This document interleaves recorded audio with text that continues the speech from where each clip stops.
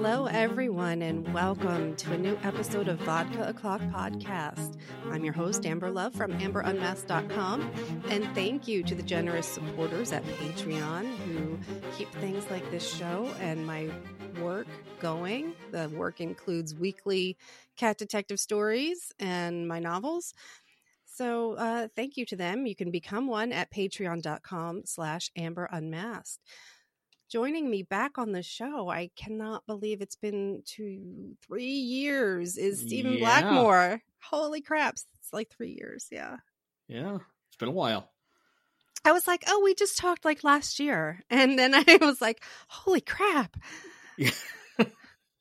Like we were just talking about how time means nothing. So. Yes. This year has been 15 years long. So. Yeah. Yes. Yeah. We remember when we thought 2016 couldn't get any worse. Yeah. Yeah. And the universe was like, fuck you. Hubris. Mm-hmm. Absolutely. So, so the last time we talked, it was because your Eric Carter book 3, I think, or 4. And it's book 5 just came out. So now book 5 is out. So we were talking about, what did we talk about? Hungry Ghosts. Yeah. Previously. Mm-hmm. So Ghost Money is now on its way out. Now, is this the one where like publishing was kind of like up and down, and this is before the quarantine pandemic, whatnot? Like, was this, I can't remember, one of the books I thought you had like some publishing issues that. Oh no, that was actually Hungry Ghosts, and okay. that was about a year late, simply because I had shit. I had shit. Shit. Wow. Yeah, depression. Yeah. Hit hard, and it really fucked me up. So I am not doing that again. Okay. I'm doing what I can to make sure that does not happen. So it's so the process from that. I mean, I hope you didn't like beat yourself up about it. Oh God, yes. Oh, okay. But don't. That's kind of goes with the territory. Yeah, I know it does. I know. But you're with the same like agent and publisher. Yep. And all. Actually, different agent now. Oh, different agent. Okay. Different agent. And she actually we just signed another 3 books in the Eric Carter series. So I'm actually working on that one. Ghost Money's book 5. Bottle Demon is book 6. I just turned in a final draft of that. And then the next one is called Suicide Kings, and started working on that.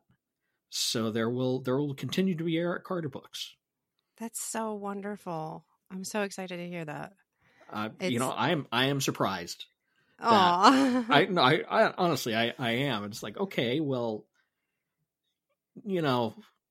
it's just the idea that I'm doing this kind of surprises me. Mm-hmm. And the idea that people seem to like them surprises me. But that's, I think, just, me. So, I mean, I'm going to feel like that no matter what. Yeah. I mean, I think that's just part of being a creator in general. If it's a comic book or a cartoon or something, and people are like, "Oh my God, do you like me?" Yeah. If I'm at a con and somebody comes up to me and recognizes me or asks me to sign a book, I am terrified. It's like, what? Why? Is there something wrong with you? And I think that's just something. I mean, there's something I'm trying to get past, because it's that, well, clearly you like my book, and I'm not going to tell you you're wrong, because one, it's my book and I'm glad that you like it, but also that's kind of a dick thing to do. It's like, oh, really? You like this piece of shit? Like, no, Oh, no. it's just don't want to do that. So yeah, but I mean, it's kind of intimidating. And I know a lot of people who have a lot more of that kind of thing going on, and they seem to do just fine. I think it just is. I'm babbling, by the way, just sort of rambling. No, though, no. But the imposter syndrome thing is like a real thing. And that's one of the things I actually have to remind myself of is the fact that, and I think this goes for anybody I think this is just imposter syndrome in general. The fact that you are in a position to feel like an imposter. You have to be in the room. Right. Before you can actually feel like an imposter. Yeah, like if I'm around all these people. Well, if you never even get your draft done, then right. I mean, if you're in a room with other authors or on a panel or something like that, and they are your peers, whether you think you're worthy or deserving or not, clearly you're doing something right. So I try to keep in mind that if I've got imposter syndrome going on, that means I'm not an imposter, because I couldn't be in the room to feel imposter syndrome in the first place if I wasn't already able to do that. So it's a hard thing to hang on to, though. But that I find myself having to remind myself about that a lot. Well, obviously we hang with the same writers online anyway. A lot of the same folks like Tom Pluck and Dennis Tafoya, all these wonderful people. They're awesome. Hillary Davidson. I just finished her new book, Don't Look Down, and I've heard really good things about that. It's so good. It was so good. And I didn't realize it was a book too, but I got the galley, and I was like, oh, this is a book too. I like immediately went and like bought the book one, I was like, I love these characters. This is amazing. So, but you were talking about, now this is the Eric Carter series, and obviously you get to take a break once in a while. You work on these anthologies with like some of our friends that we were talking about. So you can give your brain something else to do, but otherwise living in this world that you've created, and we're talking like an urban fantasy horror noir type thing. Eric Carter's a necromancer, just to give you an understanding of where we're coming from. So to live in that world, and you're working on what it'll be like 10 books eventually. Yeah. So I know when it comes to like actors have dropped out of long running shows because they're just like, I just need to be somebody else. I need to do something else. Like it's not that they're ungrateful, but like, do you at this point have any issue with living in your world that you've made? I ask myself that sometimes. I'm not sick of it yet. I've also gotten, I think, a better handle on the character and the world itself, and I'm trying to expand that some more.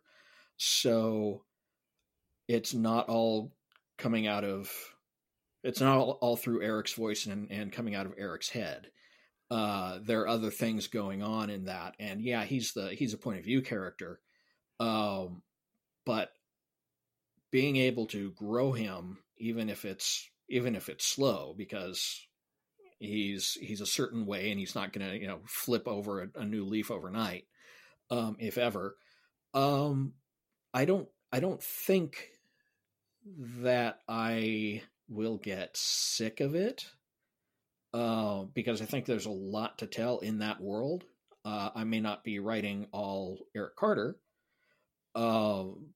and also I'm not really gonna think too hard about that, because I've got 3 more books, 3 more years of this, 4 actually, because book 6 will be coming out next year. And then, so that'd be 2021, 22, 3, 24, which, wow, 2024.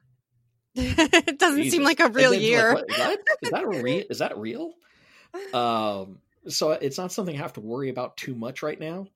Also, I want to do other things in addition, and in order to make writing work as an actual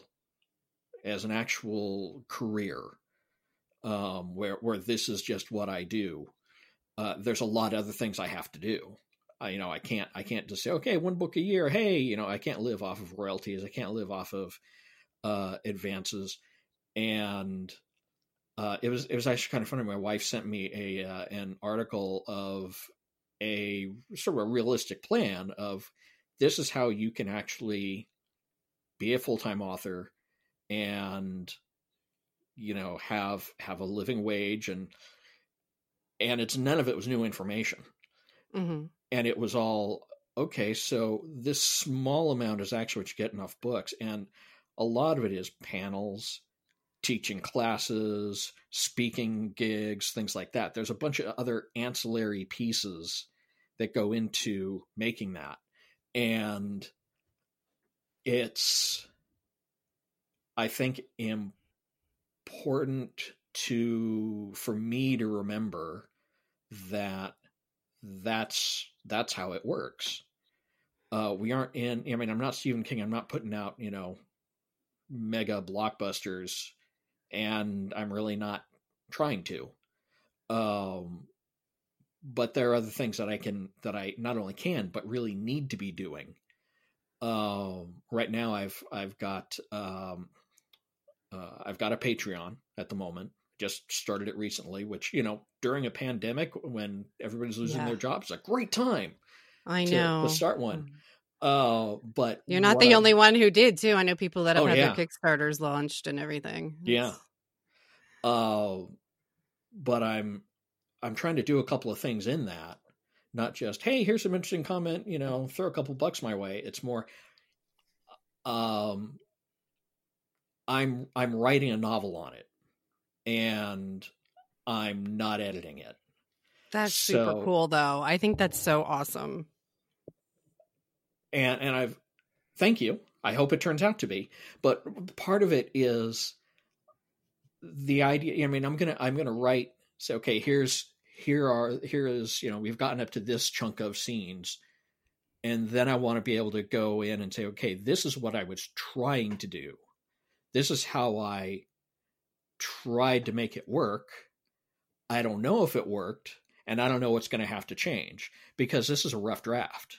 So are those like comments that you're also making as posts in your Patreon? Like will be because I literally just started it. Okay, so because I do a similar thing. Like I put up the weekly cat stories.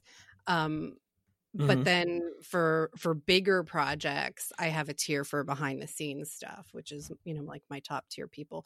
But I always love behind the scenes things, like especially like about comics and movies, and that's why I love interviewing authors, and because I love to nitpick and find out what's in your head, and how you overcame some roadblocks or whatever it comes up.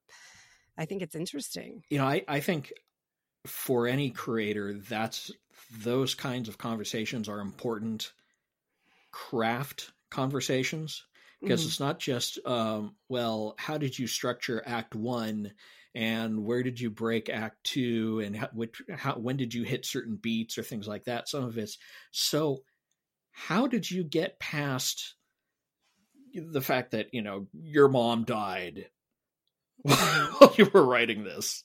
Right. It's like, oh, okay, well, yeah, that's important, because people may run into that, or just standard, like, what about writer's block? What did you, everything that goes into making the sausage, as it were. Right. Well, You and you know, mentioned, having depression yeah, for up to a year. I mean, that sucks the life out of you. It sucks the joy out of everything. yeah. Um, but yeah, I mean, is the Patreon going to just be like your name, or is it S Blackmoore? Is it? What's the address? I'm Do you know? I'm honestly 'Cause, not sure. Let me Um, and how do you pronounce your wife's name? Is it Kari or Carrie? Carrie. Carrie. Okay. Yeah. I've been following her on Twitter for so long, and I'm like, I feel like a dope that I don't know how to actually say her name. Hey, I get called Stefan all the time. Oh, okay. It is patreon.com/sblackmoore, 2 O's and an E. Yes. Your name though doesn't boggle me as much as Jonathan Mayberry, whose name I never spell right. I can spell Swarzinski. Well, yeah, that's something though. That's something though that you have to learn and really try, because that's like, you've given me a puzzle that I have to solve. Yeah, yeah. I remember and for anybody who's listening to this, doesn't know what the hell we're talking about. This is an author, Dwayne Straczynski, and I just mispronounced it. Who does novels, comics, screenplays, fantastic writer, and nobody can really seem to spell his name right. So when I finally managed to do it the first time without having to look it up, I emailed and said, dude, this is like a defining moment for me. It's amazing. He's impressed when people pronounce it correctly. And I'm like, hey, I grew up with Polish last name, so I'm golden. But I type terribly. So the fact that I might type it incorrectly doesn't mean that I'm spelling it incorrectly. That's a whole different thing. My typing sucks. Like, I mean, I mistype the all the time. Oh, same here. So it's, so that's a different thing. But S Blackmoore, awesome. And I wish you the best. I love Patreon as a platform. It's gone through some growth and was some pushback. I will say this for people who are listening, since it's a digital platform, and in certain states, like I can remember this from years ago, you will get sales tax now charged. That's new because it skirted around the law. And the law had to catch up. So it was just like when I could buy music off of Amazon or books off of Amazon, and and I never paid New Jersey sales tax from it. And then all of a sudden, New Jersey, this was like 3 governors ago, was just like, hey, wait a minute, people are spending kind of a lot of money on the internet. Yeah, who knew? So, so those types of growth things do come up. Yeah, and that's I think that's inevitable. All these things are going to change. I don't know. I mean, honestly, I don't know if this is going to be. I don't even know what to call success. Like how do I define it for Patreon? Like X number of patrons, X number a month. I don't really know. I haven't actually dug into like the best way to approach certain things. Mostly I'm trying to give interesting content. I mean, I've got so on Twitter I haven't done as much of them recently just because, the world being what it is.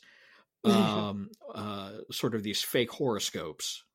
Right. You got kind of well known for those. Yeah, to the point where I was at the Nebula dinner, and I'm at this table with editors and from different publishers, and we're just kind of introducing ourselves. And I say, yeah, I'm Stephen Blackmoore, and the woman across from me says, "Oh, hey, you're the horoscope guy."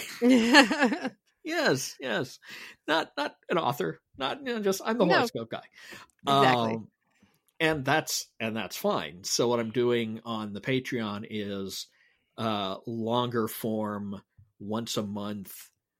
Here's the monthly predictions for each sign, rather than like on Twitter where I do 1 or 2 a week. That's just like a one line kind of thing. And then I'm trying to do also just, hey, here's writing advice or stupid bullshit I'm thinking about or whatever, and then I'm doing the serialized novel. Who knows? Is it really gonna work or take off or do anything for me? Don't know, but I'm doing it anyway because all these things were things I was going to do. Right. So So I let might me as well ask just you do them here. this. As someone, because I'm not agented, I would love to be, still querying. When it comes to doing something like a Patreon and a serialized novel, are you asking your agent for any input? Like, hey, am I do you have legal dibs on this or something? No. Okay. Well, sort of. I pinged her before I actually started the whole thing and said, okay, this is what I'm doing. Do you have any issues with this? And she's like, nothing here is going to get in the way of anything that we're working on. So no, it's all good. Because, the thing with the, well, I completely lost my train of thought. I mean, I could self-publish. And right. Okay. But that's, so that's what I was, you're not doing like the serialized novels separate from the Eric Carter world, or even if it was somehow a tie-in, like it's still your property. It's still exactly. Yeah. Okay. Yeah, because I know that there are things like it would be considered self-published if it was posted. And I think and I think that's maybe a little odd because it's such a limited audience, but maybe it depends on how huge your Patreon gets. That something would be considered, like if you put it up on Wattpad or whatever, it would be considered already published, and an agent wouldn't be willing to rep that. Yeah, which is something that I don't understand. Yeah. I mean, I've heard that too occasionally, but I've also heard the opposite more frequently. Because if you go to an agent and say, hey, I've got this I've got this book that I've been writing on Patreon, and this is the draft, and oh, by the way, 5,000 people have been paying $5 a month for the last year and a half as I've been poking around at it. Would you be interested in picking it up? Okay, that's going to tell you, I mean, you've got an audience who are willing to pay money, and for a thing that maybe isn't polished, so that's the thing is I don't understand. It's like, why would you not consider something that has clearly some legs to it? Right. And that's what I wondered. Yeah. And I don't know. And I think the way I look at it is, if I were, because I switched agents last year, and I looked around for ones who who had an internet presence, who I could kind of take a look at and say, okay, what do they think like? What kind of how do they present? What kind of person they are? Does this look like it might be a fit? And if I ran into somebody saying, hey, I'm not going to take anything if you've self-published, then it's like, wow, I want absolutely nothing to do with you. So there's this power dynamic that publishing and the wheels of publishing have over a lot. I think a lot of creators in general, we don't talk about how much money we make. I mean, it's like, well, Right. what did you get for this? What And did you that's get why for this I book? love Or it's like, when people, yeah, when people are willing to do that, like Alex DeCampi, um, or Colleen Duran, Cameron Hurley.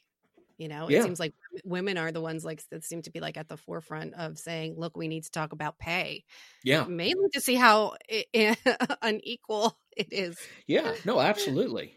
And I mean, I haven't in a while, um, but I have no problem talking about what I'm making off my books. I got um, this 3-book deal was for 10K a book, and Daw's publisher, and they do um, advances on signing and acceptance. So some publishers do like 3 or 4. Okay, you got your money this time. Okay, now this one, and now here's your chunk, and it ends up being spread out, so it's not much. But fortunately, with Daw, I was able to get 15K off the bat. Obviously, going through 15% off out of that to my agent. But I think we have to talk about money. I think we have to talk about money everywhere. Not just Great, as yeah. creators, but In all kinds of fields. Well, I mean, that's the yeah, thing. I mean, to the point where there are protests to get, fast food at a yeah, reasonable wage, and to really stop dehumanizing people based on their jobs. that, and also I think, well, rather, yeah, yes, 100% yes. And I think it tends to be done through shame. Oh, Yeah. well, it's just not done. What Yeah. you've committed some faux pas by saying how much money you actually are making. And this is something that that I've always found irritating about the corporate world. Of, okay, well, we're going to offer you a job. Here's your offer. It's like, well, that's too low. It's like, sorry, but that's industry standard. Okay, well, if it's industry standard, means that you and a bunch of other people in the industry decided that it's industry standard. Mm-hmm. Okay, what here is actually supporting that idea? Like minimum wage. Minimum wage is a fucking joke. It's insulting. Absolutely. Yeah, it really is. It's like, It hey, absolutely yeah, is. you're gonna get you need to work full time at this job. Oh, and full time at that job, and don't expect to be able to buy insurance or pay rent after doing both of those. Right. What was that a few years back where there was a sample budget for McDonald's Oh my God. employees? Yes, I remember that going It's like, around. okay, wow, there's nothing here for transportation. Right. There's nothing here There was nothing that for said groceries. fuel. Yeah. Yeah, exactly. It was so ridiculous. And it's like, this is how we consider this a livable wage. And it's like, are you Right. high? Like, I mean, I think people who are high could make a better budget. Yeah. But this is Well, why places like, Denmark and Finland are like happier places to live. well, that's one of the things about just that, and honestly, almost everything in the United States. We have we all of our institutions are based on shame and punishment. Oh, okay. Well, if you're going to work, fast food, well, you're really not worth that much. So we're going to give you just a little money, and everybody else looks at you and goes, oh, well, if you're just a burger flipper, then you're a nobody. Get a Right. real job, kind of thing. Meanwhile, they have to face things like, being shot if, they've told somebody to put their mask on, Yeah. I mean, we live in ludicrous times where, the novels that we are writing cannot possibly Oh, yeah. be anymore. They can't even equal the amount of ridiculous that we are living in. And we're writing about people who like, can see ghosts and whatnot. But also, okay, book 4, Fire Season. Spoiler for anybody who doesn't read it, and it's pretty obvious that it is going to happen once you start reading it. LA pretty much burns to the ground. And in one night, 100,000 people die. And just looking at the number of people who are dying in the nation from one disease, we're already, I don't think we've hit 100 yet. No, I think it's in the 80s at the moment. We're at 92,478 now. Yesterday we were in the 80s. How about that? And just, wow. I look at that and go, wow, maybe I undershot. Yeah, exactly. So you're writing this fantasy novel and thinking, I'm going to make this devastating impact. Right. And only 100,000? Only 100,000. Yeah. I mean, it's at the point, and I was also like sad that like V Wars, the TV series on Netflix, got canceled because that's based on a series too. Because it showed how quickly that was about a vampire virus, showed how insanely quickly it spread. And usually what happens in vampire stories or zombie stories, they have such a slow build where it's like, it's such a secret. And, then people can't discover it, and they live in secrecy, and then all of a sudden there might be like one small colony, but other people don't even know it exists. And it's got that very occult sense to it where you have your believers and your non-believers. But things like iZombie and V Wars were just like fuck, people are getting this thing. and we have to deal with it. So in iZombie, it was the city of Seattle, and they built a border wall to keep the zombies in. And they had this task force of, the brand new branch of the government. And that was actually, privately run, of course. Of course. And it's just like, you think that you've created something so outlandish, and it's not. And then reality, hold my beer. Yes. I mean, and that's the only thing. Like, we're not getting the superpowers. We're just getting dead. Yes. Yeah. It would be different if we were getting the superpowers. Yeah. It's like the whole thing with Blade Runner and Cyberpunk. It's like, okay, I can deal with the fact that we would have a really fucked up socioeconomic system, but at least I would have cool tech. Right. Yeah. Now I've got fucking TikTok. I won't even sign up. I don't even want another goddamn thing. Like, I say that now, but I said that about Instagram too, and joined 10 years after. Right. So do I get like cybernetic eyes? No, but you do get invasive software in Facebook. Yes, you do get to completely give your privacy away to play puzzle games on your Kindle, and that's what I do.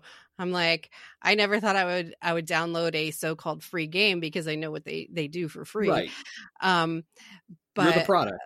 But I was, yeah, exactly. But I was just like, I got into June's Journey and Seeker's Notes, and I'm just like, these are fucking brilliant. Like, there's story here. There is so much story in these silly games where you have to match objects or find objects hidden in the scene. And I'm like, damn, I hope these developers and writers got paid enough for this. Probably not. Probably not. It's it's not like Gears of War. Like, you think of like this big well, even then games, but, then they don't get paid much. Yeah. Yeah. I've been up for a couple of different writing positions with video games, and It's been like, wow, that would be great. It's hard work. I know it's hard work. I know it's going to go into that, and I can't afford to take that job. Mm-hmm. It's that, okay, that's great, but I'm, if I were living in Portland or Texas or I don't know, fucking anywhere else than LA, that'd be a different story. But the job wouldn't be there. But the job wouldn't necessarily be there. If Yeah. on the Although one we hand, have proven, of course, with this pandemic, we have proven how much shit you can do from your home. absolutely. And we've been arguing this for a long time for things like this. Like, hey, I would like to live by my family who happens to live in, this podunk town in nowhere. But it's like, oh, but the job's in New York City. And it's, And the fact that there has always been the resistance to accepting working from home by companies has always gotten it. The way I keep seeing it is like, okay, what you're saying then is that you don't trust me. You think they want to monitor and babysit right, you because at all times. I might not give you the level of productivity that you are expecting, even though if I'm in an office, you're not monitoring my level of productivity as closely there. Mm-hmm. And I had a software job, and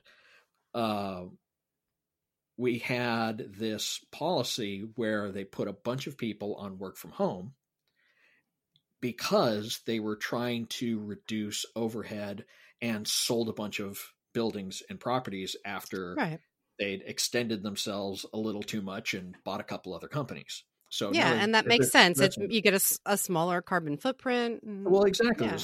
There's a lot there. And then a couple of years later, somebody else came into a leadership position and went, no, I don't believe this. This is not feasible. Everybody has to come into the office. Oh boy. It's like, okay, why? We've been doing this for the last 2-3 years and it's been working fine. And in fact, everybody on this team is located in different places. So if I'm going to talk to anybody or work with anybody, I'm going to be on the phone or on IM or some kind of video chat or something like that because they're in fucking Texas. So right. How does my coming into an office actually help? What does this gain anybody by my doing it? And I wonder, and maybe since you're in LA and you have different contacts out there, obviously things TV production wise have shut down because we can't, have more than 6 feet between or less than 6 feet between us.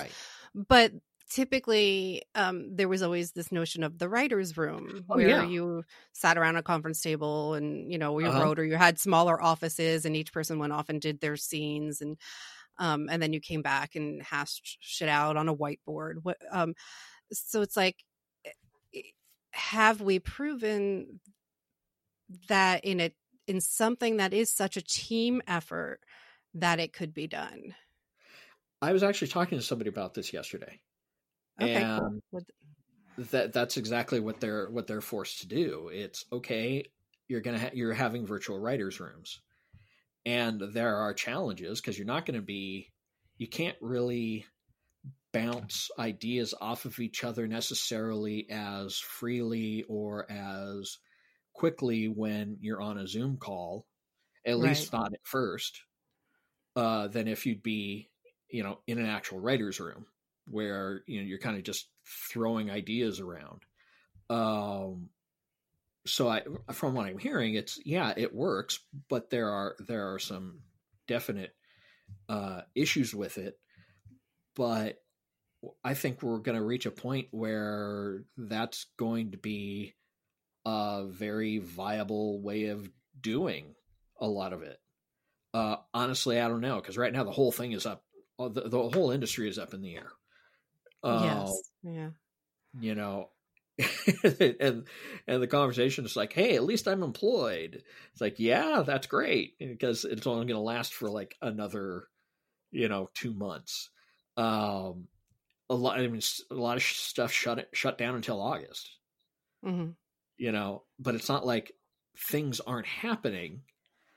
They're just having to adjust. And I mean, I have a very small sample of like 2 people who told me about it. But I can't imagine that that's not a fairly common experience, because it's an adjustment. No matter what, it's an adjustment.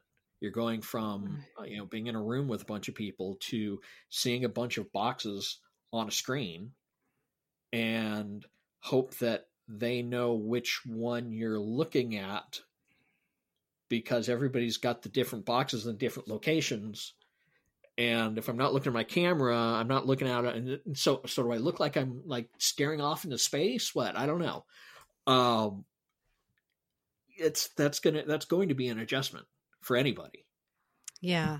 And even just because of the technology, like this is, voice over IP, even just occasionally, like what we want to do is talk at the exact same time to be like, yes, affirmative, I agree. And, yeah, and it doesn't let you because it needs one speaker at a time. So it's just like, but that's not how we talk. But it might gradually happen. Like the same thing with how tweets and texting has changed language and made words shorter and meaningless, and it just looks like things that we're aliens just using emoticons for everything. Yeah, exactly. Like we're using pictograms and just like BRB. It's like there just might be language change along with etiquette change. Oh, there's definitely going to be etiquette change. And I think because I think the technology is already catching up to deal with some of those things. Zoom, for example, it's not a one person talking thing. You can have, it's up to the host to let people talk or keep them quiet, right, or whatever, because they're in charge of that. But you can have everybody talking all at the same time. Mm-hmm. It's chaos, obviously, but it's doable. And I think there are probably a lot of companies right now looking at Zoom's success because they've just skyrocketed since all this happened, and going, we can do better, and They're going to, we're going to see more advances of, okay, well, this one gives us, a better experience. This one's faster. This one's, whatever. Yeah, you just might have more options, and and that's going to actually employ more people specifically to be like admins of those tools. Yeah, because you'll need them. And they'll use AI for some of it, and this, and so on. But you're still gonna have that. And in terms of etiquette, what's the etiquette for being on a Zoom call? Okay, well, do I have to wear pants? I know, right? If I'm on an audio call, well, I don't have to shave, or I can be in pajamas. Hell, I could be sitting naked on the toilet, and as long as I don't flush, nobody knows. Exactly. But at some point, what's it going to turn? What's going to be acceptable behavior? Hey, Bob, can you make sure you mute before you sneeze and blow out all our eardrums? And that's going to become a thing. So yeah, I mean, I don't know, but there are going to be changes. Yeah, we're going to. God, I don't remember what it was. It was an article. My wife sends me all sorts of medical or she's got a medical background, and she's fascinated with just a lot of the stuff with the coronavirus going on right now. But she sent me an article, and the point of the article was we don't give enough credence to the effect that the 1918 flu had on the following decades. Because after that, we had a big rise in nationalism, a big rise in religions, and really kind of growing in certain ways there, and also a lot more risk-taking behavior.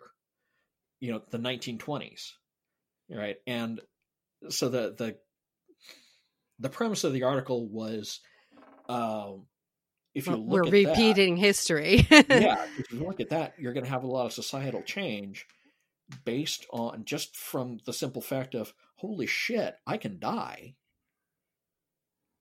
Right. So why don't I go? So why don't I do X, Y, Z? Exactly. Why don't I go, like, snort a few lines or whatever? And yeah, and I'm a little worried about what we're going to get out of it. I mean, I think we're already seeing some things coming out just from like conspiracy theories, and it truly is. And you can tell that the protests that are going on, like, people are taking pictures and they're proving that these people are actual Nazis. And that it's being organized by like 3 people. They're just good at organizing. But we saw it here in Jersey. Jersey's known for the shore and Atlantic City. And so the governor said, okay, I will open the boardwalks, but as long as you guys follow the rules. Sure enough, the pictures that came out were everybody crammed together and partying. I saw those. Yeah. And it's just like, you fucking morons. I mean, I get being happy and wanting to celebrate, but we still aren't there yet. So I think the idea of, well, let's do a slow transition, I don't think people are even going, they just want to leap. Yeah, right. I don't think we will have a slow trend. In some places we will, but a lot of places you are just going to have that leap because people are stupid. Absolutely. Yeah. I say that all the time. I'm like, a person can be smart, but people are stupid. I think I got that from House. So thank you, Dr. House. And that's the kind of behavior that we're going to see. Particularly, we don't have answers. And when there's crisis like this, people want answers and they will go looking for them wherever they can. And if it's a conspiracy theory that says, hey, look at A, B, C, D, hey, that means that this is happening, then it can be really easy to get sucked into that and go, oh my God, it's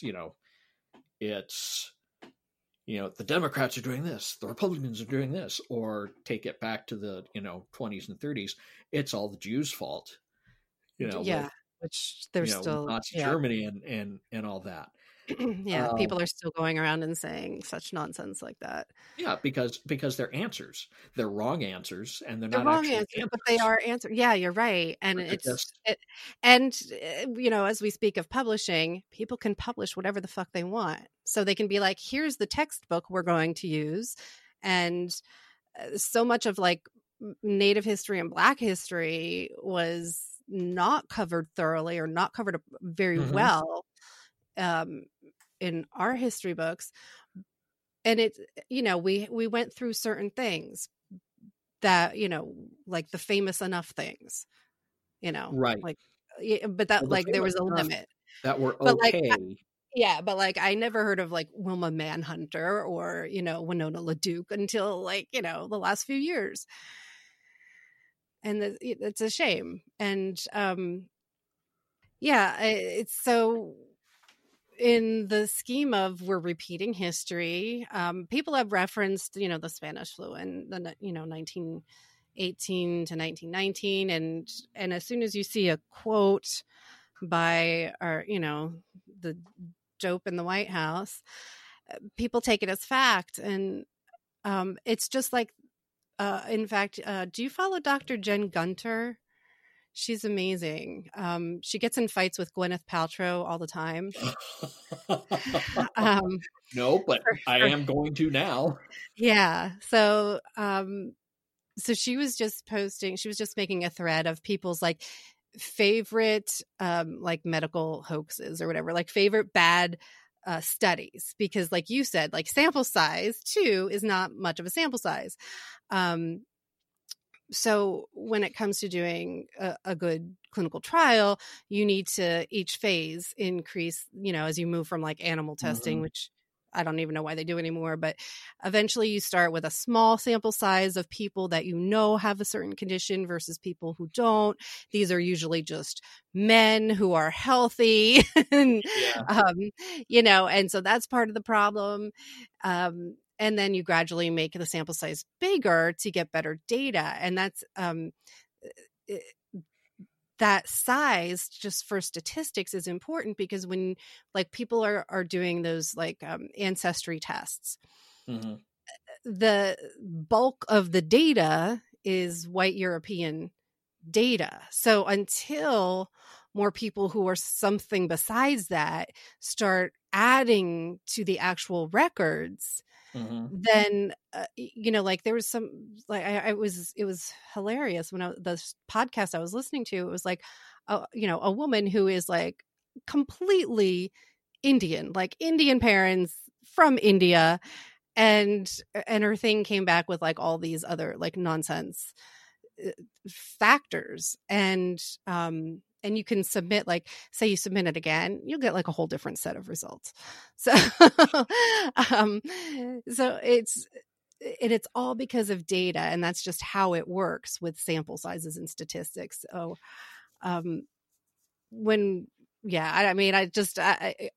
I don't know why I get so hung up on it, because I did not do well in college statistics.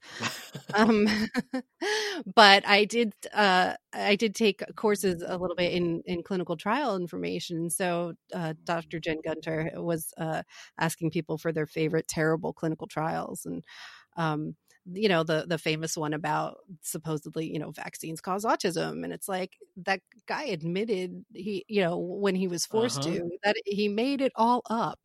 Like, and he lost his license. Yeah. I mean, like, you can point out and say, it is not true. Here are all of the legal documents that say it's not true. And belief is belief. Yeah. So, which does bring me around to another subject that I wanted to talk to you about, as long as you have time. You mentioned how, there could be an increase or a decrease in faith going through this. Like, are people saying there's absolutely no God who would do this? Or are people saying, I need something that's bigger than me in my life? Because I've gone up and down and through things. And I'm at that point again where I'm like, I just need something bigger than me, even if it's not real. Like, that makes perfect sense. I think like even the scientific brain inside me is just saying, like, it's just atoms. It's just, it's whatever. And whether it's belief in a higher power, or if it's belief in human kindness, or just anything, I think people need things, not even need, but are just naturally going to gravitate toward things that are going to reinforce what they already feel. If this person is lapsed Catholic, and all this shit has happened, well, maybe they're gonna go back to the church, maybe go back into it and become more involved. We've got a lot of just crackpot evangelical bullshit going on out there, and I think we're going to see more of it. Yeah, I watched a fascinating series. It's on Hulu right now. It was made a couple years ago. Elizabeth Vargas is the main host. Obviously, there's a team of people involved in its creation, but it's about cults and extreme beliefs. And I found it fascinating. I mean, like, even to the point where that, like, Warren Jeffries dude gets sent to prison.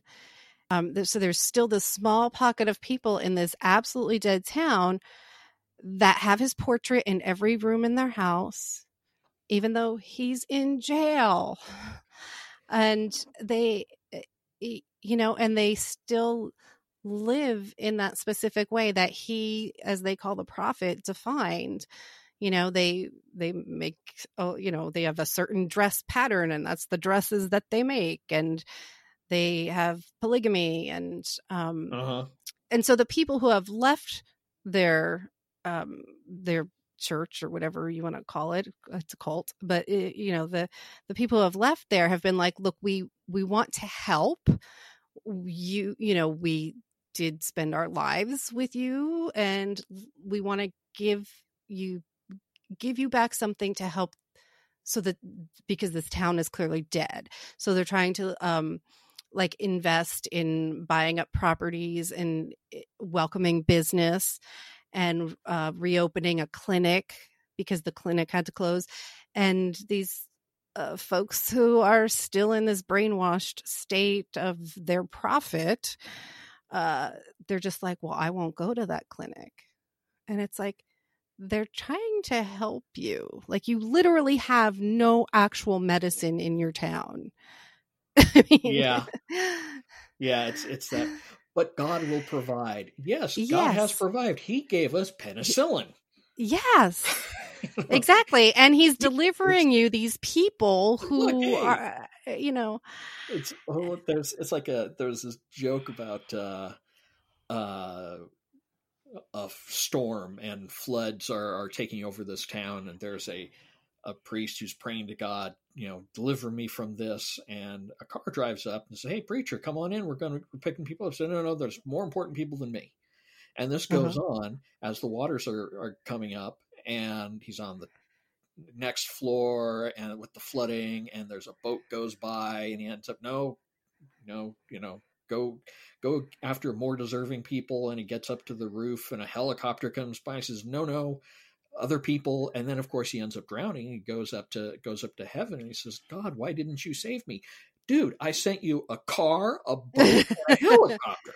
Yes. I think faith is going to, I think that kind of issue with extreme faith, I think we're going to see more of it. I have no evidence that we will, but I believe, speaking of belief, that we probably will. I hope not. And I'm not sure what the hell I could do about it anyway. Well, it's what is so mesmerizing about it, just watching, and like, if you were an alien studying our society, it's like, we have this idiot like Trump who does not believe anything that his followers want. He's on like wife number gazillion, and has children by all different women, and he cheats on everybody, and he cheats on his taxes, and he's, everything he says is a lie. He can't run a proper business without going bankrupt. I mean, and yet they're like, oh, well, here are our tenets of not stealing and not killing and being faithful and yada, yada, and they're yada. Forgetting their top number one, which is thou shalt be a hypocrite. Yeah. So it's like, that's why I feel like there's like a brainwashing. There's something like, but this is your creed right here, and this individual stands for none of this. And that's who you're going to allow to have power. Like, it just makes no sense. And whether that's a religious leader or a politician, I mean, it goes both ways. Yeah, you're never gonna convince a true believer. You can argue, and they're still going to come up with something because they're a true believer. You can't shake up. You can't argue God out of existence, because somebody is going to believe strongly enough that they'll just throw everything that you that you toss. Yeah, but what about this? Oh, it's God's will. Mm-hmm. I mean, that kind of thing just shuts down a conversation. I was reading an article on Waco, because I think it was a couple of days ago. It was the 20th. Yeah, there's a new series 20 about years. it as well. Okay. Yeah. And it was a quote from somebody who, I think he was on the team with the FBI, who said, oh God, what was it? There's no point in having a theological discussion with someone who believes he's Christ. You're not going to win. I mean, it's like, no matter what, it's a losing proposition. Mm-hmm. And one of the things about these sort of cult mentalities is it's always about the end of the world, and they're ready for it. But then it's like, and I will say this, and I've said it publicly before. I think I have relatives who are the preppers types. They stockpile everything. They have 50 cans of coffee. They have, like, I don't know, just a ridiculous amount of stuff. They built a bunker for Y2K. Like they, and then, COVID-19 comes along and people are quarantined. And it's like, okay, so now this is the time for you to use that stockpile. Like, this is not the time for you to go rushing back off to Costco to say, I need more. Like, you've stockpiled for an emergency. This is your emergency. Right. And it just doesn't quite get through. Because this isn't the emergency where they can shoot it. Yes. You can't shoot the virus. I mean, a lot of and I understand the prepper mentality. Mm-hmm. My dad was like sort of a pseudo mini prepper, where we had so many boxes of MREs. Right. Well, we used to too, but shit. Yeah. But I mean, it used to be like enough to get through like a bad storm, Yeah. Or, okay, you're going to have, or we're going to have nuclear winter, so you better stock up. But there's a practical aspect, and then there's wow, you just kind of took this, a little too far. Mm-hmm. And you end up having to wonder what sort of emergency were they trying to prep for in the first place? Right. Like, well, I've got that's what I don't understand. AR-7s, and okay, why? Why? Yeah. And it's to protect their 50 cans of coffee, apparently. I guess. Oh God, what was it? There's a gun store here in LA that's been around forever, and the day that the state government was starting to talk about, hey, yeah, we're probably going to be having to shut down non-essential businesses, the place got flooded. Mm-hmm. There was a line a block long outside that store of people going in, and I don't know, are they getting ammunition? Are they trying to buy new guns? What, and I wonder how many people went there saying, I got to get myself a gun. Is that great? Sign here, do that, give me your money. We'll get it to you in 2 weeks. Yeah. not quite getting how it works. Yeah. But yeah, it's shit like this makes people go crazy. Yeah, obviously. Because we've seen them lose their minds out there. They're like the people that were, what was it? Oh God, Texas and Georgia sometimes are equally crazy. I can't remember which one it was, but they were wanted their gym to reopen. So they were out there like doing push-ups and squats on the sidewalk as their form of protest. Right. In which case, like, I wonder, why do you need the gym? Yeah. And yeah, exactly. And it's like, okay, push-ups are not going to save you from a virus. Like, there's such a thing as a healthy body, but there's also such a thing as being a carrier while being in a healthy body and spreading shit. Well, but I look healthy. Yes, plenty of people look healthy. And then, there are people and then that's, of course, with all the invisible illnesses out there, it's like, but you don't look sick. Yeah. That's come on now. Yeah. It's like you could be crawling with all kinds of things. Yeah, and funny, you don't look like an asshole, but but you are. Yeah. So before I let you go, because we were going to talk about ghosts and monsters and cryptids and all this exciting stuff, and and I can't even remember why you had done something on Twitter that got into this big discussion about ghosts. And so as long as you're okay time wise, I want to hear about ghosts. Okay. Because we're living in in a place where, like, if 10,000 people a day are dying or whatever, like, there's probably a lot of ghosts around. You'll probably see a few ghosts. Yeah. Yeah, I got bored. I think this was last week, and I just started talking about parapsychology and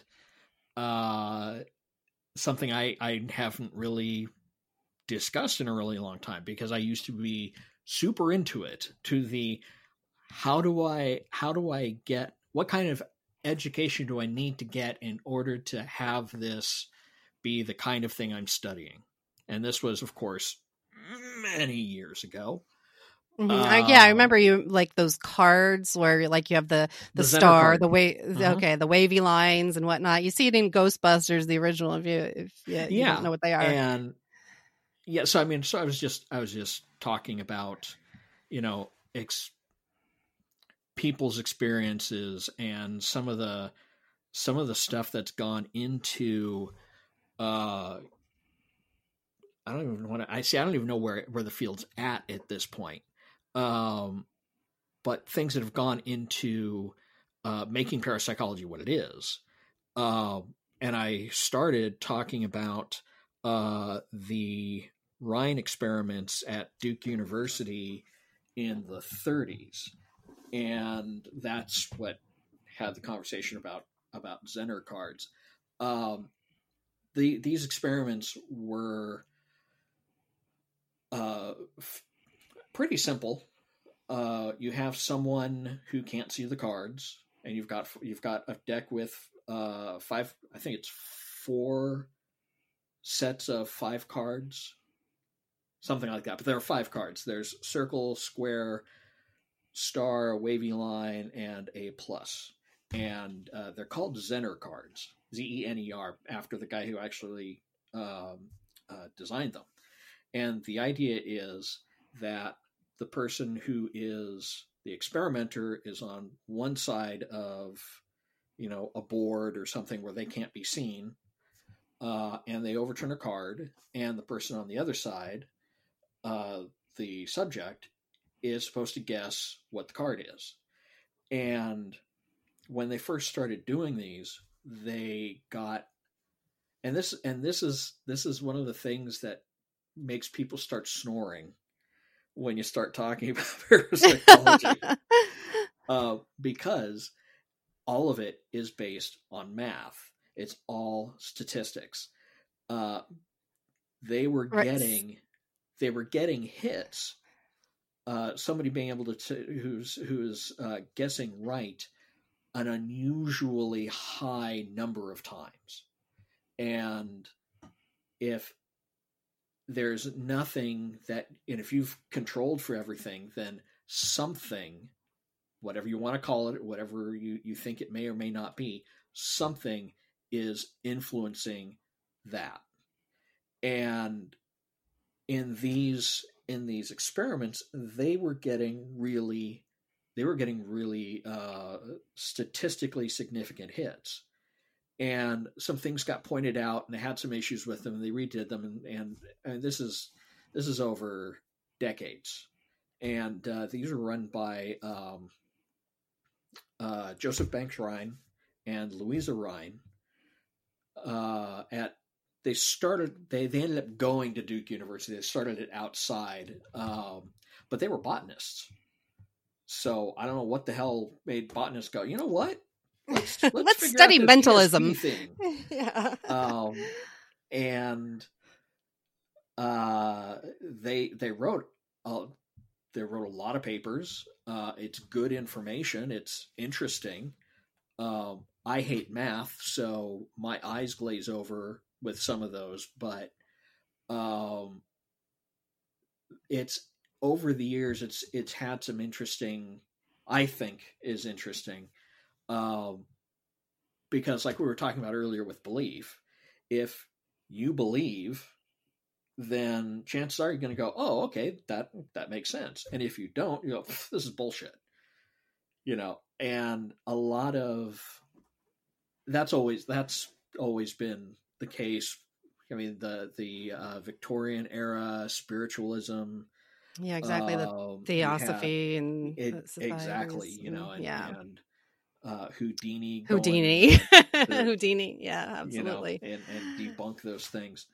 And I mean, there was a famous one where the Fox sisters, and these are the ones who always come up as sort of like these were the first really everybody knew who they were mediums. And it turned out that one of them was able to shift her knee to bump a table to make that shake, and the other one could crack her toes so loud that it sounded like somebody was knocking on the table. So you have these things of this extraordinary experience that people going, oh my God, look at this, and then somebody comes in and walks in and says no, because this and this, and that has always happened. I mean, if you talk to a stage magician about any kind of paranormal event, they'll tell you, oh, well, do this, and you recreate it. And for the record, I don't necessarily think I believe in ghosts. Sometimes, I know that there's weird shit out there, and that's about it. And that opinion has shifted over years. Just, in fact, the more I've read, the less convinced I've gotten. And there are other things like, okay, wait a minute, yeah, that actually does make sense. But like I was saying, you talk to a stage magician, and they say, yeah, well, you can create it this way, and the person who believes like, oh no, it had to have been this, and I think there's a middle ground of that for people to be in the question and just note the evidence, because yeah, every effect can be created. The question is, was it? Right. Well, it's, people are still trying to ponder like how the pyramids were built. I mean, yeah. I mean, there's all sorts of situations like that where like, oh no, like this. Oh God, I'm trying to think of one. What one? The Black Monk of Pontefract. This was a poltergeist that has been considered one of the most violent, and I grabbed this is Pontefract, England, and the house was either on or across the street from a gallows where a monk had been hung for raping and murdering some girl in the village. And supposedly that is the spirit that's in this house. And they had, the usual experiences of things being knocked over, noises happening. But then they started getting attacked, and one girl was grabbed by the hair and dragged downstairs. Right. So when these things happen, and even though, like, I'm sure Hollywood wise, because special effects are amazing, things can be recreated. But when something happens to somebody, how is that debunked and explained? Well, and that's the thing, is it comes down to could it have been faked? Yes. Was it? If you are going into the situation and saying, okay, this could not possibly be because ghosts do not exist, etc., etc. Well, then you're calling this girl a liar. You're calling her parents liars. Mm-hmm. You're calling other people who have experienced things in the house liars. And that's an even more cynical way of viewing the world, I think, than I do, and I'm pretty cynical. Because I mean, it's one thing of, oh, we heard a noise. Okay, yeah, you all heard the noise, but what does that mean? Yeah, I mean, was noises happen. Yeah, temperatures can change. I understand that. Oh my God, but there's a cold spot, dude. You're under the air conditioner. Yeah. There, certain things, but then, like, when you're sitting in bed and you actually feel where nobody is, and you actually feel the bed go down, it's like, okay, somebody's sitting on we're my leaving. bed. Yeah. Yeah. So over here, we just write it off as the cats, and we just enjoy our cat ghosts. Although I'm pretty sure that my grandfather's spirit did visit once, but it's again, to me, physics is more able to explain than to not explain. Like, it's energy. Like, energy gets, goes other ways and goes to other places, and people probably never thought that they could record on wax cylinders, and yet, like, there's stuff in there, and it makes sound. Yeah, I mean, there are things we simply don't know and don't understand, and one of the things that has, I hate to use the word, haunted parapsychology in general is the fact that it's called parapsychology. Psychology was originally, attached to philosophy. So it's got points against it right there. And then you have parapsychology, which is, okay, we're talking about psychology, but this is, I don't know if this is, so are we talking mind stuff? But now you're telling me about ghosts. Mm-hmm. And I think that it would have suffered less if it had been lumped in with physics, and just, anomalous shit. Because there are things that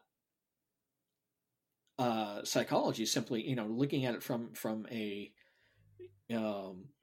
belief perspective or perception and all that. Yeah, they're all useful aspects, but if you want empirical data on some kind of paranormal event, you need to have a way to record it, and a way to analyze it, and a way to recreate it. Yes, that's, as far as the scientific method goes, you have to be able to have repeated the outcome. Yeah. And one thing that I will give all of these ghost hunter TV shows is that they all, whether they're doing it correctly or whether they're actually doing anything useful with it, they're all at least trying to make an attempt at showing instrumentation, hey, we've got an EM field detector. And, they, when you're when you're watching these idiot dude bros in green light IR bumping through some old asylum, squealing because, oh my God, I heard something.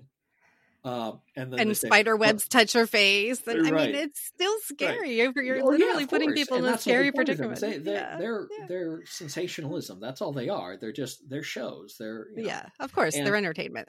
Yeah. And there are a couple that actually like, are not nearly that bad. They actually seem to go, okay, you're actually going to look at this and take this seriously, and not just run around screaming in the dark and bumping into things, and but they'll show things like, yeah, we have cameras. See, we've got IR cameras, and we've got EM field detectors, and we've got these thermometers that we use to check for cold spots. And yeah, it's stupid what they're doing, but they are pulling from ideas and real life equipment of people who are actually trying to do this. And it's possible that like things like the invention of the camera and the cell phone, and that maybe the technology isn't there yet to capture what would scientifically prove this to the science world. What I'm saying? Like maybe we just don't, maybe in 1,000 years, if the planet exists, there'll be people will actually. Well, that's one of the things I hadn't realized when I saw it, and it wasn't until later when I started digging into this stuff. A lot of the stuff in Ghostbusters, Dan Aykroyd is very into the paranormal. He was a member of the American Society for Psychical Research. A lot of the stuff that he talks about, or that they talk about in the movie, like book stacking and Tunguska, and they also have a thing with Zener cards. Right, they do. Yeah, where they shock the guy. Yeah. Yes, every time he gets it wrong. But there is stuff that exists that they clearly pulled from, like the ghost classification. There actually is, and this I think it was in the 50s. I got the book around here somewhere. Or it's like if something's malevolent versus if it's poltergeist. This was it's a book called Apparitions, and I think it was written in the 50s. I think the 50s, and it started with a survey that was done in Britain by the Society for Psychical Research, called the Census of Hallucinations. And all they did was they collected a bunch of stories of people who said they'd seen a ghost or something odd, or but primarily just they saw a ghost of something, or I saw a grandpa and then he talked to me and then I found out that he died an hour before, that kind of thing. And like that's all weird they did shit. was just collect these things. So the guy started there and took these. His name was George Tyrrell. Book is Apparitions. I'm sure I'm sure it's out of print, but I'm sure it can be found somewhere. Where he took these and he kind of put everything into their own little boxes. Go, okay, so we've got and he basically had 4 classes. there was experimental apparitions. Okay, we're gonna sit here and try to do astral projection, and Bob, do you see me down the hall, kind of thing. Where someone saw something and found out that, yeah, he was trying to contact you, or somehow purposely attempting to do this, to create an apparition. The second is the crisis apparition, and it's the I saw Frank. He appeared in my bedroom, and then I found out at the exact moment he was drowning in the river, or was in a car crash, and just things like the things that were based around a crisis. And then you have class 3, which are the post-mortem apparitions, and those are your dead guys. But there's a cutoff on there, because, okay, at what point do you call it a crisis apparition versus a post-mortem apparition? I think he came up with, like, it's about 24 hours is what he sort of arbitrarily tossed in there. So if so how fresh the ghost so how is. fresh it is. Yeah. Exactly. And then you have class 4, which are hauntings. And these are things that, apparitions that appear on a semi-regular basis in a location. These are the ones that there are stories about, whether it's a ghostly hitchhiker, or Lloyd Roughbottom in Roughbottom Hall, who walks. Amityville Horror Place. Right? Yeah. Wasn't that based on a real thing or something? I don't know. I've never seen it or read it or anything. That one gives me a headache. Okay. That falls into too scary for me. Yeah, that one was bullshit. Okay.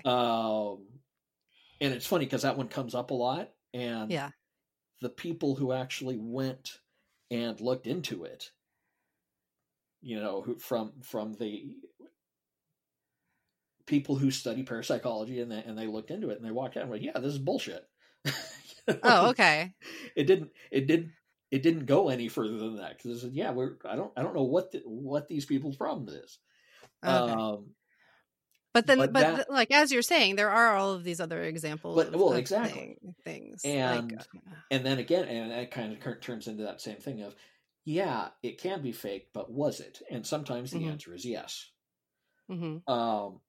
So you have these 4 classes, and you look at Ghostbusters, and you have things like the Class 5 free floating phantasm. Okay, because and I think they and was this the librarian? That would be the librarian example. Yeah. Okay. And they called it, Tobin's Spirit Guide. Yes. George Tyrell's apparitions. They had one of the, like, the, not the villain so much as the historical, the person who built the summoning circle or whatever, Ivo Shandor. Okay, well, in the 30s, a Hungarian reporter wrote an encyclopedia called the Encyclopedia of Psychic Science, and it's great just from a perspective of, like, as a writer, to look at different things. Some of it's like, okay, that's useless, but this is interesting. And his name was Nandor Fodor. I love that name. And well, it's like Fodor's travel guide. Like, yes. Yeah. So I mean, you see those kinds of things. So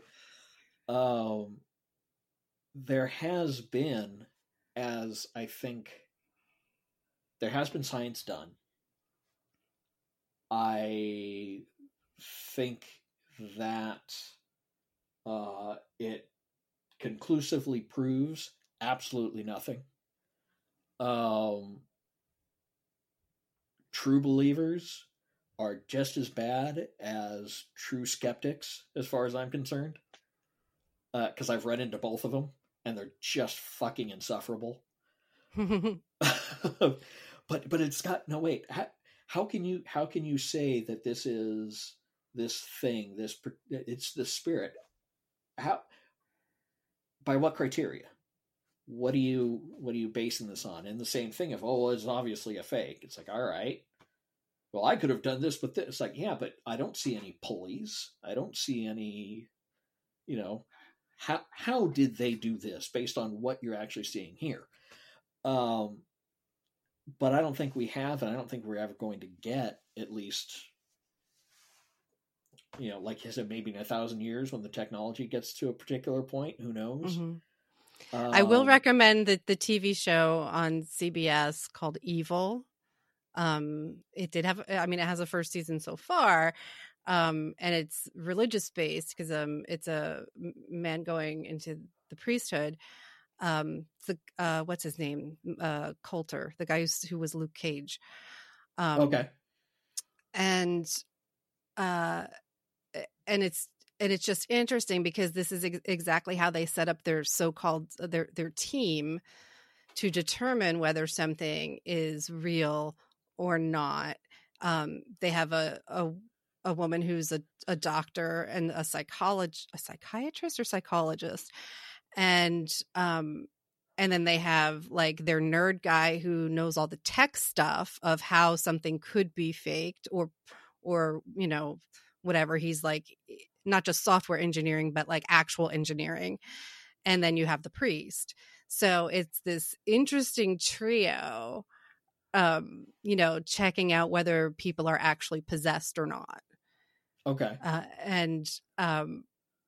So it's like, it's very well acted, and it does, it gets into some of the like actual social, causes, well, not causes, but issues that are going on, like the incel movement, like how this demon infiltrates like through the message boards and convinces these incels to go shoot so and so up, and and how they're chosen to represent their population of white male jagweeds and and that sort of thing. So it is interesting and entertaining, and the actors are fantastic. I'll have to check that out. Yeah, so if you get if you have CBS, I don't think it was only the all access version. I think it was regular CBS, but yeah, it's just called Evil. So it would be a fun watch. And a few years ago, there was a comic I loved. It was a miniseries called Skeptics. And it was talking about just like the stuff that we're talking about, how the U.S. was trying to beat Russia in, having reading minds, mind control, astral projection, and all of this stuff. But it was a great comic. And let's say, Wanderers by Chuck Wendig, if you haven't read that, since we were talking about the pandemic, and how much you should trust computers or not.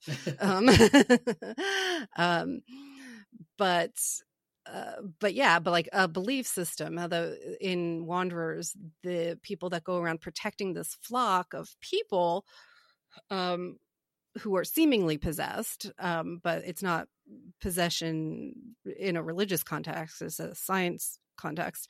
So the people that are protecting them as they walk around the country are called shepherds, because they're walking around and they're making sure that they're safe. And also just from a belief factor, that there's something so special about these chosen people that they must serve a higher power. So interesting, long read, I will say, but interesting in these times. Or maybe you want to stay away from that, but if it's too much. I definitely recommend Wanderers. It's a great book. Yeah. So are you doing, I've been very much enjoying that Noir at the Bar has been virtual since I've been able to get there, so to speak. I can log in and actually hear people and reading their stories and just socializing. So is your LA version of Noir at the Bar doing virtual podcast? I actually haven't been involved with it for a couple years now. It just I just wasn't able to commit as much, and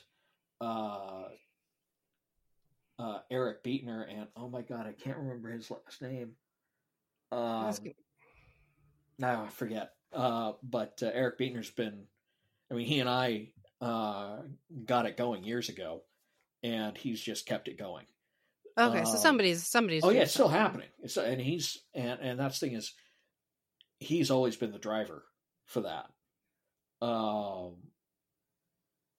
It was he's just very kind of geared into sort of just the noir mystery writers in general. So I don't know if LA is doing virtual, but I wouldn't be surprised if he's not or hasn't looked into it. Yeah, so the New Jersey, and I believe I don't know if there's just one in New York, but the one that I think there's two in New York. Okay, it might be Queens. Yeah, because Todd Robinson was doing one. Okay, and Alex Segura was doing another one. So I joined the Jersey group the other night, and it was wonderful to actually finally, because I mean, otherwise I would never make it out to any of these bars at that time of night on a weekday and still drive myself back. It would just be too late at night for somebody like me. I'm in bed by 6. So, I'm just I can be in bed and log in like that. I can do. So if anybody has any interest in, and you like that sort of thing where authors get to read a little bit of their own work, there's an anthology coming out called Lockdown. So I got to hear people reading some of those stories, or at least a chapter from those stories about this particular time.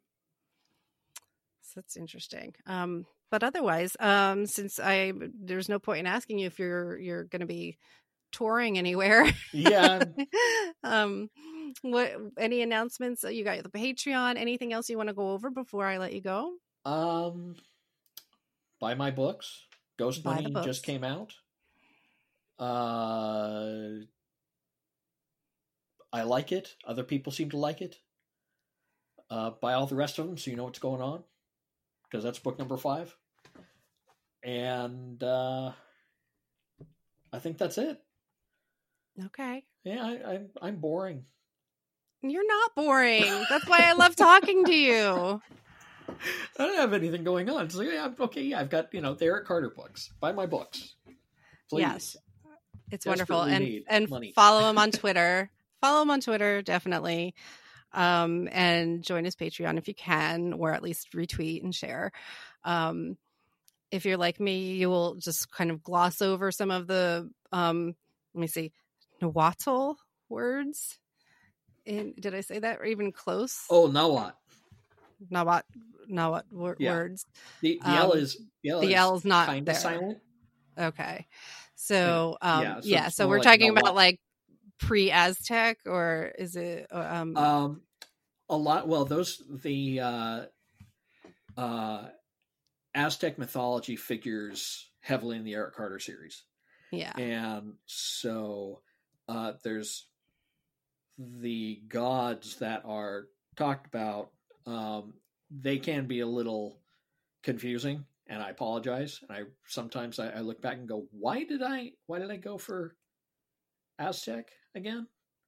Because, well, I mean, I've had to train everything I have from Gmail to Word or whatever. A lot of add to dictionary. Exactly. Look down to quickly, make text SWAT, all that. It just, yeah. I was using I was using Tua Danan, Celtic words in my manuscript, and it kept coming up. And I was just like, seriously? Like, I mean, I get some of them, but it's hard when it's something that's more than one word. So it's like these 3 words together are one thing, or they're a name, you know, and I don't know how to like just say, okay, if it was spelled wrong, then I want to know, but I need like these 3 words to be the same when they appear. Yeah. Yeah. So that was a challenge. And I've run into that too. My typing sucks. So it was, you know, I did a lot of copy paste, especially because of accents. I'm like, damn, like, you know, I didn't have any kind of keyboarding that involved learning how to type letters with accents. So it slows things down. But so that's where we are. So Ghost Money is out. Eric Carter #5. You can follow Stephen Blackmoore on Twitter and his Patreon. Does your dog have an Instagram or no? She does not. She probably should. If I could ever actually get a picture of her, because she's either sleeping or vibrating. So it's just a blur. Just a blur. This black streak. Yeah. Those can be fun too. I do that. A lot of my chipmunk pictures are like that. It's like that blur right there is a chipmunk. All right. So you guys can follow me on Twitter at Elizabeth Amber. My Patreon is Amber Unmasked, and my website is Amber Unmasked, and my Instagram is Amber Unmasked. Usually I don't get the same name from platform to platform, so it's a little bit harder, but that's why Twitter is different, Elizabeth Amber. But thank you, Stephen, so much, because I could pick your brain and talk about writing and publishing and viruses and religion and a lot of stuff for a long, long time. So I appreciate that you spent some extra time here. Well, thank you. It was fun. All right. So take care, everybody, and stay safe and wear your mask.